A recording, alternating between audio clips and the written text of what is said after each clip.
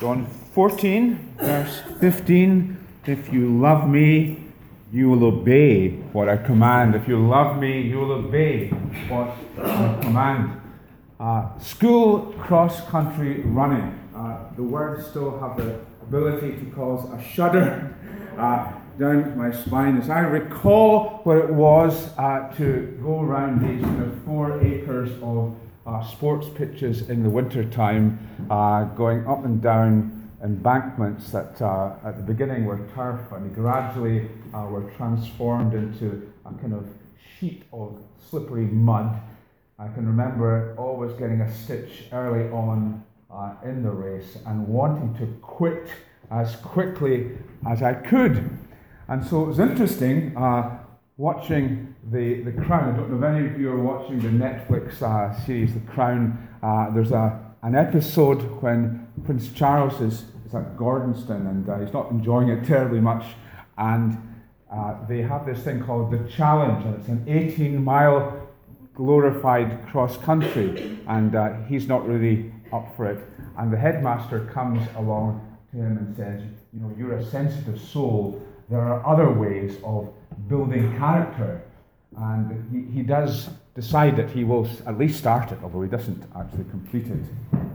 I think if somebody had said to me when I was in 4th year, you are a sensitive soul and there's other ways of building character, I would have jumped at the chance to get out of cross-country. What cross-country is to some of us, the commandments are to us in a like way. There are other ways of building character. Superseded. Pretty pointless. Now that's a big misunderstanding. I hope none of us have that misapprehension in regard to the commandments. But a lot of people in the Church of Jesus Christ today do think that the commandments are not really to be urged upon Christians. And there's a number of reasons for this. There's a misinterpretation of Paul.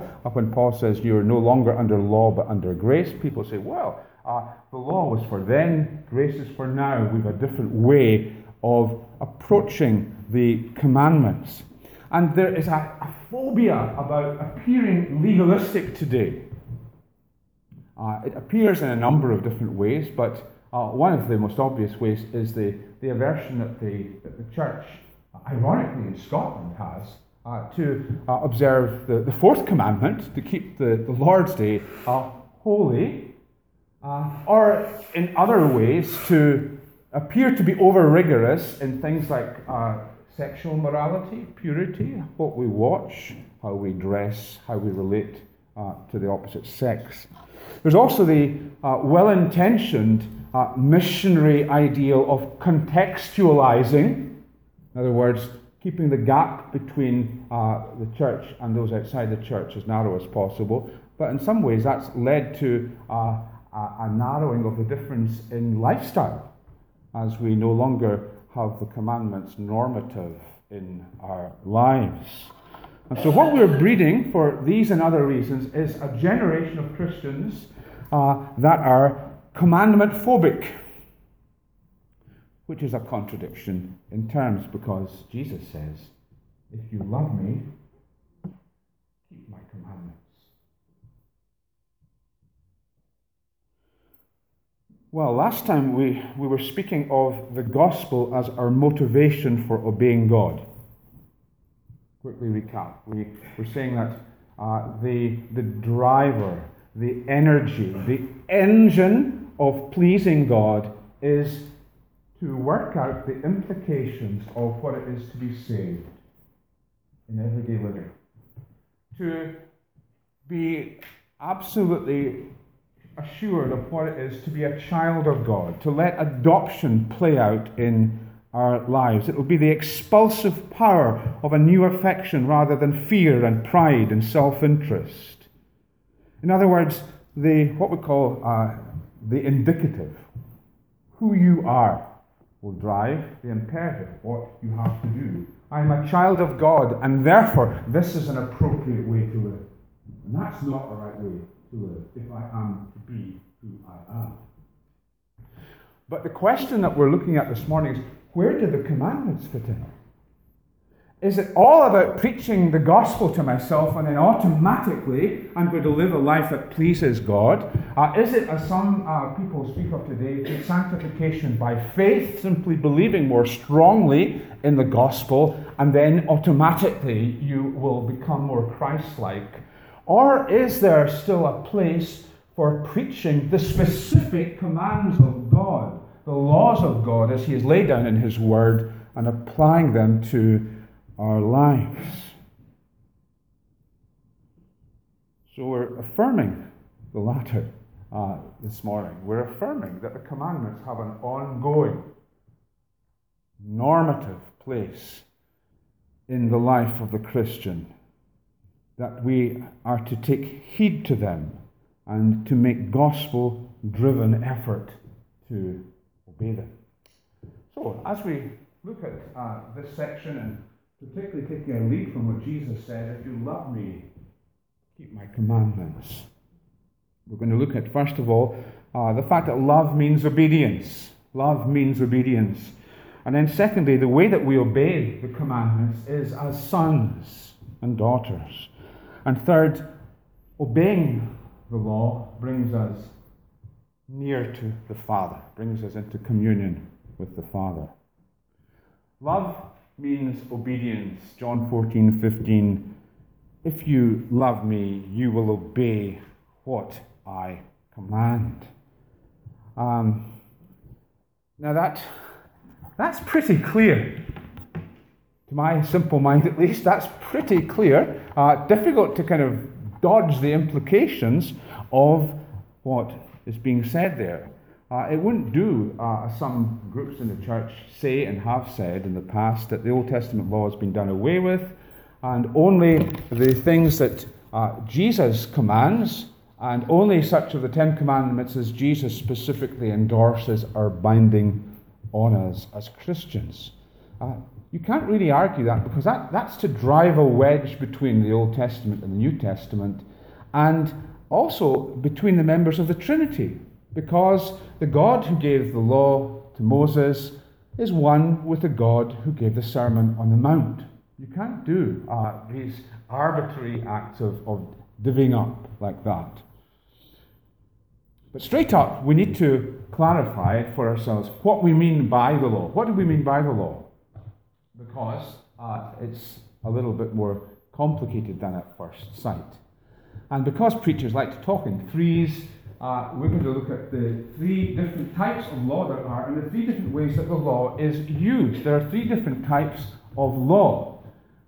There is, first of all, what's called the civil law in the Old Testament. Now, the civil law are these laws which applied to Israel when she was a nation under God, or theocracy. And some of the laws are the ones that we find the most obscure. Laws, for example, that required you to have a parapet round the roof of your house. And it's quite easy, isn't it, to say, well, that doesn't apply now, because we don't have flat houses and so on. But we apply the principle of the civil law to today, so it still has abiding relevance. So we're to care for the safety of others when we are engaged in our own schemes of house building, whatever. Laws that applied to Israel as a nation state. Laws to do with their buildings. Laws that regulated what they did when they went to war. Laws that preserved the environment. No, when you went to war as Israel, you didn't chop down all the fruit trees. And so you can see how there are implications. We can derive implications for living today, but the law itself is specific to Israel as a nation state. And then the ceremonial law, that was another kind of law. All the laws that you have in the Bible about clean and unclean foods, for example, or the laws which told you what kind of sacrifices you had to make, what animals you took to the temple, how you offered them to God. And these laws were telling the people that sin is very serious, and that as a people they were to be separate, and that if we're not separated, we're impure, unclean, we're filthy in God's sight, and there are consequences for that. We'll be kept away from God. However, God is merciful, and God will accept of a substitute. And because sin is serious and requires death, the death of a substitute will bring about forgiveness. So in all the ceremonial law, God is showing Israel, instructing Israel. And the Old Testament becomes like a pop-up children's storybook where the realities that are to come are being prefigured in these different rituals and ceremonies and sacrifices. Jesus has come, and we see the reality they were pointing to. However, the ceremonial law still helps us to understand the significance of what Jesus did. And then we have the moral law. And this is what we're talking about when we ask the question, is the law still applicable to Christians? The moral law is primarily the Ten Commandments and the implications of the Ten Commandments. And even in the Old Testament, it's clear that the moral law is in a category of its own, because only the moral law is written by the finger of God, and only the moral law is to be set apart in the Ark of the Covenant. There's something quite distinctive about the moral law. How the moral law is relevant to us is also debated. There are three different uses for the moral law, or we could say the Ten Commandments. The first two, most parts of the church are agreed on. The third one is the one where there's debate. The law is given to restrain evil. Okay? God's law is not only given to Moses, but we're told by Paul that it's written on the human heart. Everybody, no matter whether they've had a Bible, has an awareness of God's requirements. And that awareness restrains sin and evil. Common grace, the means that God gives of human government punishing unlawful behavior, is God's way to restrain evil. If God hadn't revealed his law's requirements, the world would be in a much worse state than it is. Sin would run riot without the restraining influence of law. Secondly, that the law is given to us to bring us to Jesus. Before you were a Christian, you weren't too bothered, were you, about doing wrong? And then the Holy Spirit came and highlighted the fact that actually your lifestyle was displeasing to God. You became aware of the law. The Ten Commandments came to life and showed you that you need a Savior. And it was through the law that we discovered our need of a Savior. That's the second use of the law. The third use of the law is that the law continues today to be a rule of life. It's not a way to life. It wouldn't mean that we're accepted by God, but having been accepted by God, it shows us how to live. Now, as a Reformed church, we are committed to the third use of the law as a rule of life. Other churches have gone so much in the way of contrasting the gospel and the law that they wouldn't come to say that the law is a rule of life. All Christians are agreed, or should be, that we're not under the law to be accepted by God. We're not under the law in that sense, but we're under grace. We're affirming this morning, because of the words of Jesus, that the law still operates to guide us in our lives. Now, as I say, not everybody agrees on this third point, and those who disagree, those who say that the law has no function at all for Christians, usually make a big play of the difference between living by rules and living by relationship. You can almost hear the contrast in your mind, can't you? Christianity is not about living by rules. as though anybody said it was. It's about a relationship. Well, of course it is. We're all agreed about that. The question is there such a big contrast between rules and relationship, between law and love? Jesus says, if you love me, you will keep my commandments. Implies that there's not such a big contradistinction as people make out. It's funny that the people who are very much against marriage as an institution use the same kind of mindset. I don't need a piece of paper to show that I love you. I don't need to, submit to vows of marriage to be in a relationship. Well, you don't need to. You're not showing that you love somebody by entering into a commitment, a covenant commitment of marriage. But because you're committed, that's what you want to do. You want to declare your commitment to the other, and this is an appropriate way to do it. You want to be able to affirm the questions that the minister will ask when he asks you, will you love her in for better, for worse, in sickness and health, until death do you part? Of course you want to do that. There's no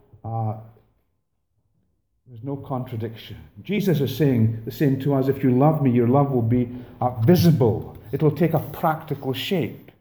And the way that you know that shape, the way that you'll know how to make your love for me visible is you'll obey my commandments. If you love me, you will obey my commandments. Love's not a feeling. It's not just words. Love is action. If you love me, you will obey my commandments. God's law isn't opposite to love. And God's law isn't opposite to grace. God's law is not opposite to God's grace. God's law is the expression of his character. And God's character is gracious. And so the law of God reveals the grace of God. That's why the psalmists get excited when they start thinking about the law of God. It's not that they've got an obsession for rules. They're not these kind of sad people that love, that could get worked up by looking through, a list of a town's bylaws or that kind of thing. They're encountering the living God and his law. God's law reveals his grace. There's nothing ungracious about the law of God. Now that is true for the law that God gave in the Garden of Eden. He gave law in favor to Adam and Eve for their good. He made provision for our first parents in their new environment. He had nothing but their good in view. He was showing them unmerited favor. They hadn't deserved what God gave them. He lavished it upon them. And then the wily serpent comes in, and the serpent, Satan, tries to undermine the goodness of God's law and insinuates that God's law is actually negative, it's to their detriment, that God is keeping something from them which is good. And so he misquotes God and distorts the purpose of God's commandment. And that is legalism. People think it's the other one, antinomianism. Sorry about these funny words, but sometimes we need to use funny words if we explain them. And legalism is simply keeping law because we don't believe in God's goodness and we fall back on our own efforts. And the other one, antinomianism, is when we reject God's law and just want to do our own thing. And Eve moved from legalism when she thought, God is not for me, and any good that I need I'm going to have to obtain myself, to antinomianism, rejecting God's law outright. So the two things are close cousins. We only keep God's law in a right spirit when we keep it with his goodness in sight. And when we lose sight of the goodness of God, we fall back on the position that the elder brother had in the parable. You never gave me such a thing as a goat, a kid that I could celebrate with my friends. All these years I've slaved for you. If any good's going to come to me, I'm going to have to earn it myself because you're not a good father. That's the spirit of legalism. God's not good, and therefore I'll have to earn any good I'm going to enjoy because God is not good and gracious.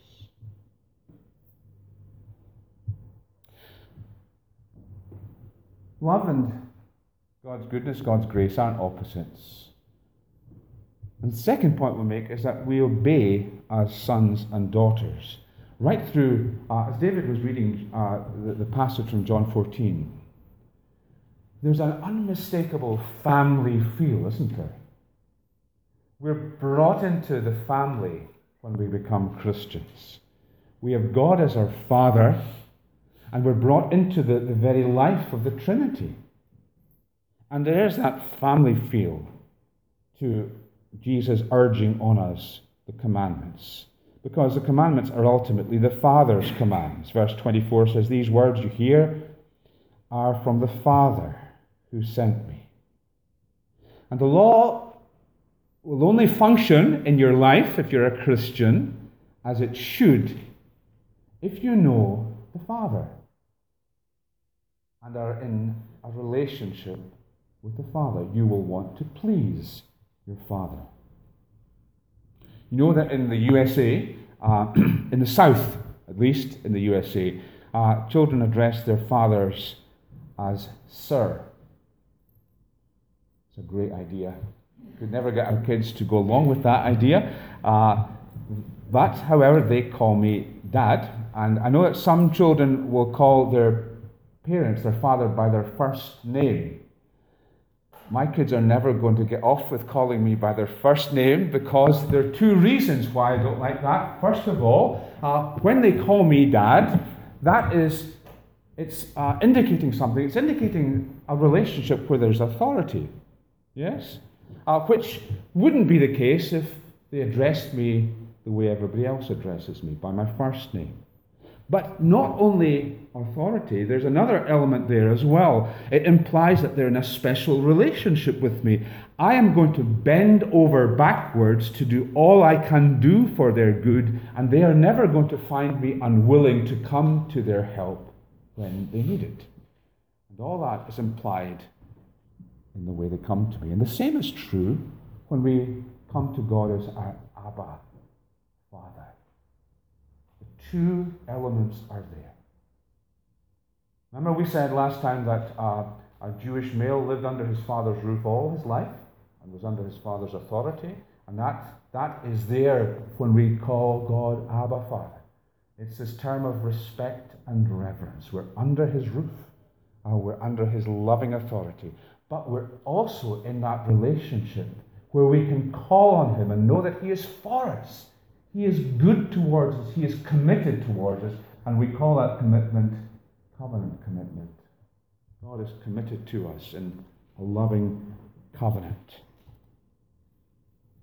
How different that is from the spirit of the elder brother who had no notion of the goodness of his father and could only say, all these years I've slaved for you. Again, the spirit, if I'm going to get anything good, I'm going to have to earn it myself. No concept of the loving benevolence of his Father. And so in the covenant, when God covenants, he commands people who are already in. He doesn't give commands that people might get in. You with me? God gives commands to those who are in already. He doesn't give commands that we might get in. 10 Commandments. What do we have before the 10 Commandments? We have a very, very important preface. God reminds them, I am the Lord your God who brought you out of Egypt, out of the land of slavery. You shall have no other gods before me. What is God saying? God is saying, I am your Redeemer.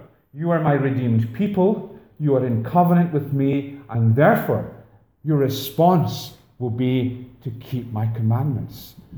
Jesus the Son says, if you love me, you will keep my commandments. He says to a people who are already in, this is how your love will take shape. You'll keep my commandments. And, if a believer is being part of God's family, and it certainly is, then wouldn't we expect that there would be family rules? Every family has got rules. So why would God's family be any different? The commandments are God's family rules. They're the ways by which God wants us to honor him. They're the way by which we as his children can give expression to our love for him. Christianity is family religion. God's commands are given in the form of a covenant. You're in, therefore this is how you live. Rather than a contract. If you do this, you'll be in. There's a world of difference between the two. So it's not surprising when Jesus preaches the Sermon on the Mount. Remember, the Sermon on the Mount is basically an exposition of the Ten Commandments. When he preaches the Sermon on the Mount, what are we hearing about all the time? We're hearing about our Father. Have a read this afternoon of the Sermon on the Mount, Matthew 5-7, and see how often the Father is mentioned in the Sermon on the Mount. It's illuminating. Jesus gives us the rationale for obeying the Father's care. Yeah. When you do things like fasting, don't show off the fact that you're suffering, because your Father sees, and your Father is your rewarder. Don't be anxious about things. Don't worry about what you're going to wear or what you're going to eat this week. Why? Because your Father knows, and your Father is more than able to supply. Time and time again, it is the fact that we are in relationship with a benevolent Heavenly Father that is the grounding of our obedience. God loves you. God is your Father. God is your provider. God is the one who sees you. Yield him glad obedience. The Sermon on the Mount is couched in these familial words. We're offering a response of love to our Heavenly Father. Last point we make is that as we do this, we come near to God. Obedience to the commandments brings us near to the Father. Jesus is teaching us, and it's an amazing thought, that our obedience pleases the Father, brings joy to the Father, and results in communion with him. If anyone loves me, he will obey my teaching. My Father will love him, and we will come to him and make our home with him. Verse 23 of chapter 14. Make our home with him. So the idea is of being at home with the Father, of experiencing our Father's loving approval, of knowing his pleasure. Obeying God brings him pleasure. And we love to know our Father's approval. That's really amazing. And ironically, one of the barriers to our understanding this is actually another piece of the armor that we have in our sanctification, which is the fact that we are clothed with the righteousness of Christ. We've seen that that's a great comfort to know that we have what we've called imputed righteousness. When we trust Jesus, all his goodness clothes us. And so one of the mantras that we've used is that there's nothing that we can do to make God love us more. There's nothing we can do that will make God love us less. Now that's in reference to our positional righteousness in Christ. Our acceptance by God is not threatened or is not reinforced by our behavior. God accepts us because of our union in Christ. But as far as God's favor is concerned, it's not true that God is unmoved by our obedience or by our disobedience. A good parent will always have the same intensity of love. So we'll always have the same commitment of love towards his children. But there will be times when they grow up when he will be very cross with his children, when he will discipline his children for their good, when they will know that their daddy is not well pleased with them at this particular point because of their behavior. Does that mean that their security has suddenly become sugary in the family? That their acceptance as children is somehow undermined? No, not at all. And on the other hand, when they are doing things which are pleasing to their parents, does it mean that there's no pleasure in the heart of the parent as a result of that because they couldn't love them anymore? No. Their loving contribution or behavior brings a thrill, maybe brings a tear to their parents. It increases their joy. Sometimes we downplay the value of obedience to God, and we can misquote things like Isaiah's words that our best acts of righteousness are like filthy rags. Well, they are in terms of earning our salvation. But actually your obedience brings pleasure to your Father. Go to most homes where there are little children, go into the kitchen. What do you see pinned up in the kitchen most often? You see, those dodgy works of art that they've brought back from school or from Sunday school.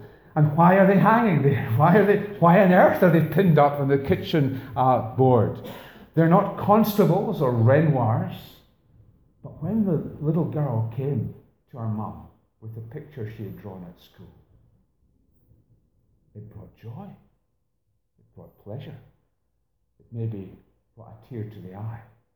It was an offering of love. And it was accepted with joy. And when we come with our ragged obedience to our Father, wonder of wonders, it brings pleasure to our Father's heart. It brings joy to him. Ponder that, because it's not obvious. It's amazing that it should be so. We come as his children, and as we obey him, we may bring him joy. And conversely, disobedience may vex our Heavenly Father. Our disobedience is not going to affect our union with Christ or his attitude towards us, but God may be mightily angry with us and may discipline us to bring us back in line. This is what the Confession of Faith says about that. 11 verse 5. Those who are justified, it says, may by their sins come under God's fatherly displeasure and not have a sense of his presence with them until they humble themselves, confess their sins, ask for forgiveness, and renew their faith and repentance.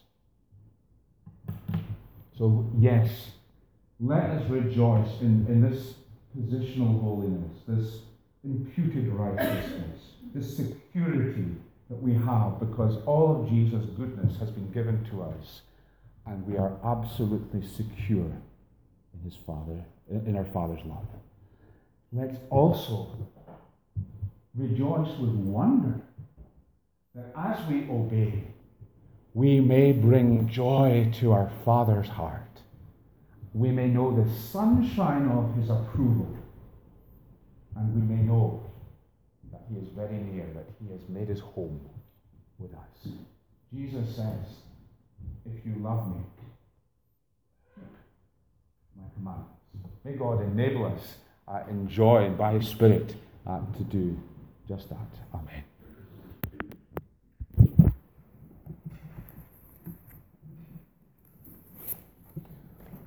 We're going back to that same psalm, Psalm 119, that so delights